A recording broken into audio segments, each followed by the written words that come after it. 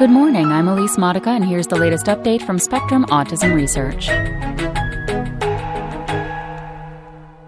Visual and sensory brain regions in autistic children may have weak links, by Laura Dottaro.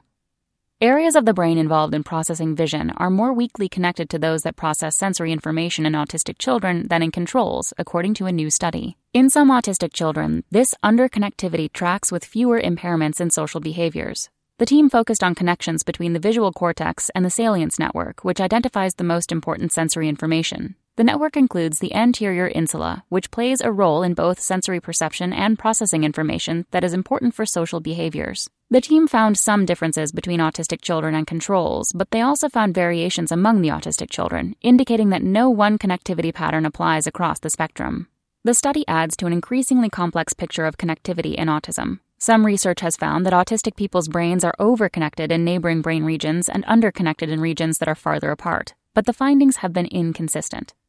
It's not like earlier theories stating where everything is either underconnected or overconnected, says lead investigator R. Joanne Zhao Qin, research assistant professor of psychology at San Diego State University in California. There definitely is a lot more to the story. Vision and behavior. The researchers used functional magnetic resonance imaging to scan the brains of 93 children and adolescents, including 50 with autism, aged 7 to 18. The researchers measured patterns of functional connectivity, the extent to which activity in different brain regions is synchronized, while the children lay still in a scanner. This technique captures the brain in its resting state. They found that children with autism have less connectivity between the visual network and the left anterior insula than controls do. They also have slightly greater connectivity within the visual network. The researchers also used questionnaires to evaluate the children's sensory processing patterns, social abilities, and executive function, a set of skills that includes planning and organizing.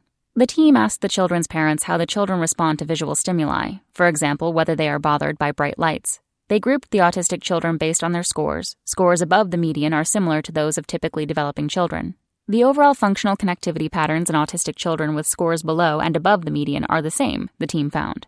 In the group with the more typical visual profile, there is no relationship between connectivity and social behaviors. But in the other group, the children with lower connectivity between their visual network and insula have better social abilities, on average. This finding is surprising, Zhao Qin says, because researchers would expect more atypical connections to lead to more behavioral problems. The work was published on February 29th in the Journal of the American Academy of Child and Adolescent Psychiatry. Clarity on connectivity.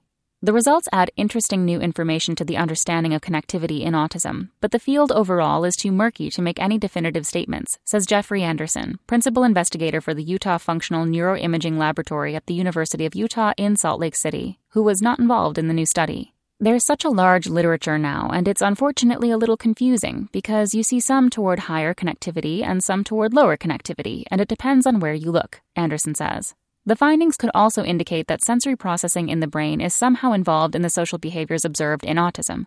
Much autism research has focused on regions of the brain thought to be responsible for social behaviors, but the behaviors may not entirely originate in those regions, says Charles Gilbert, professor of neurobiology at the Rockefeller University in New York City, who was not involved in the new study. It's interesting to think that the sensory processing may be as much involved in autism as anything that is specific to social interaction, Gilbert says.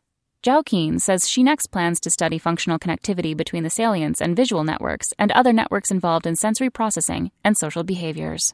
That's all for today. Check back next Monday for more content from Spectrum Autism Research or go to spectrumnews.org.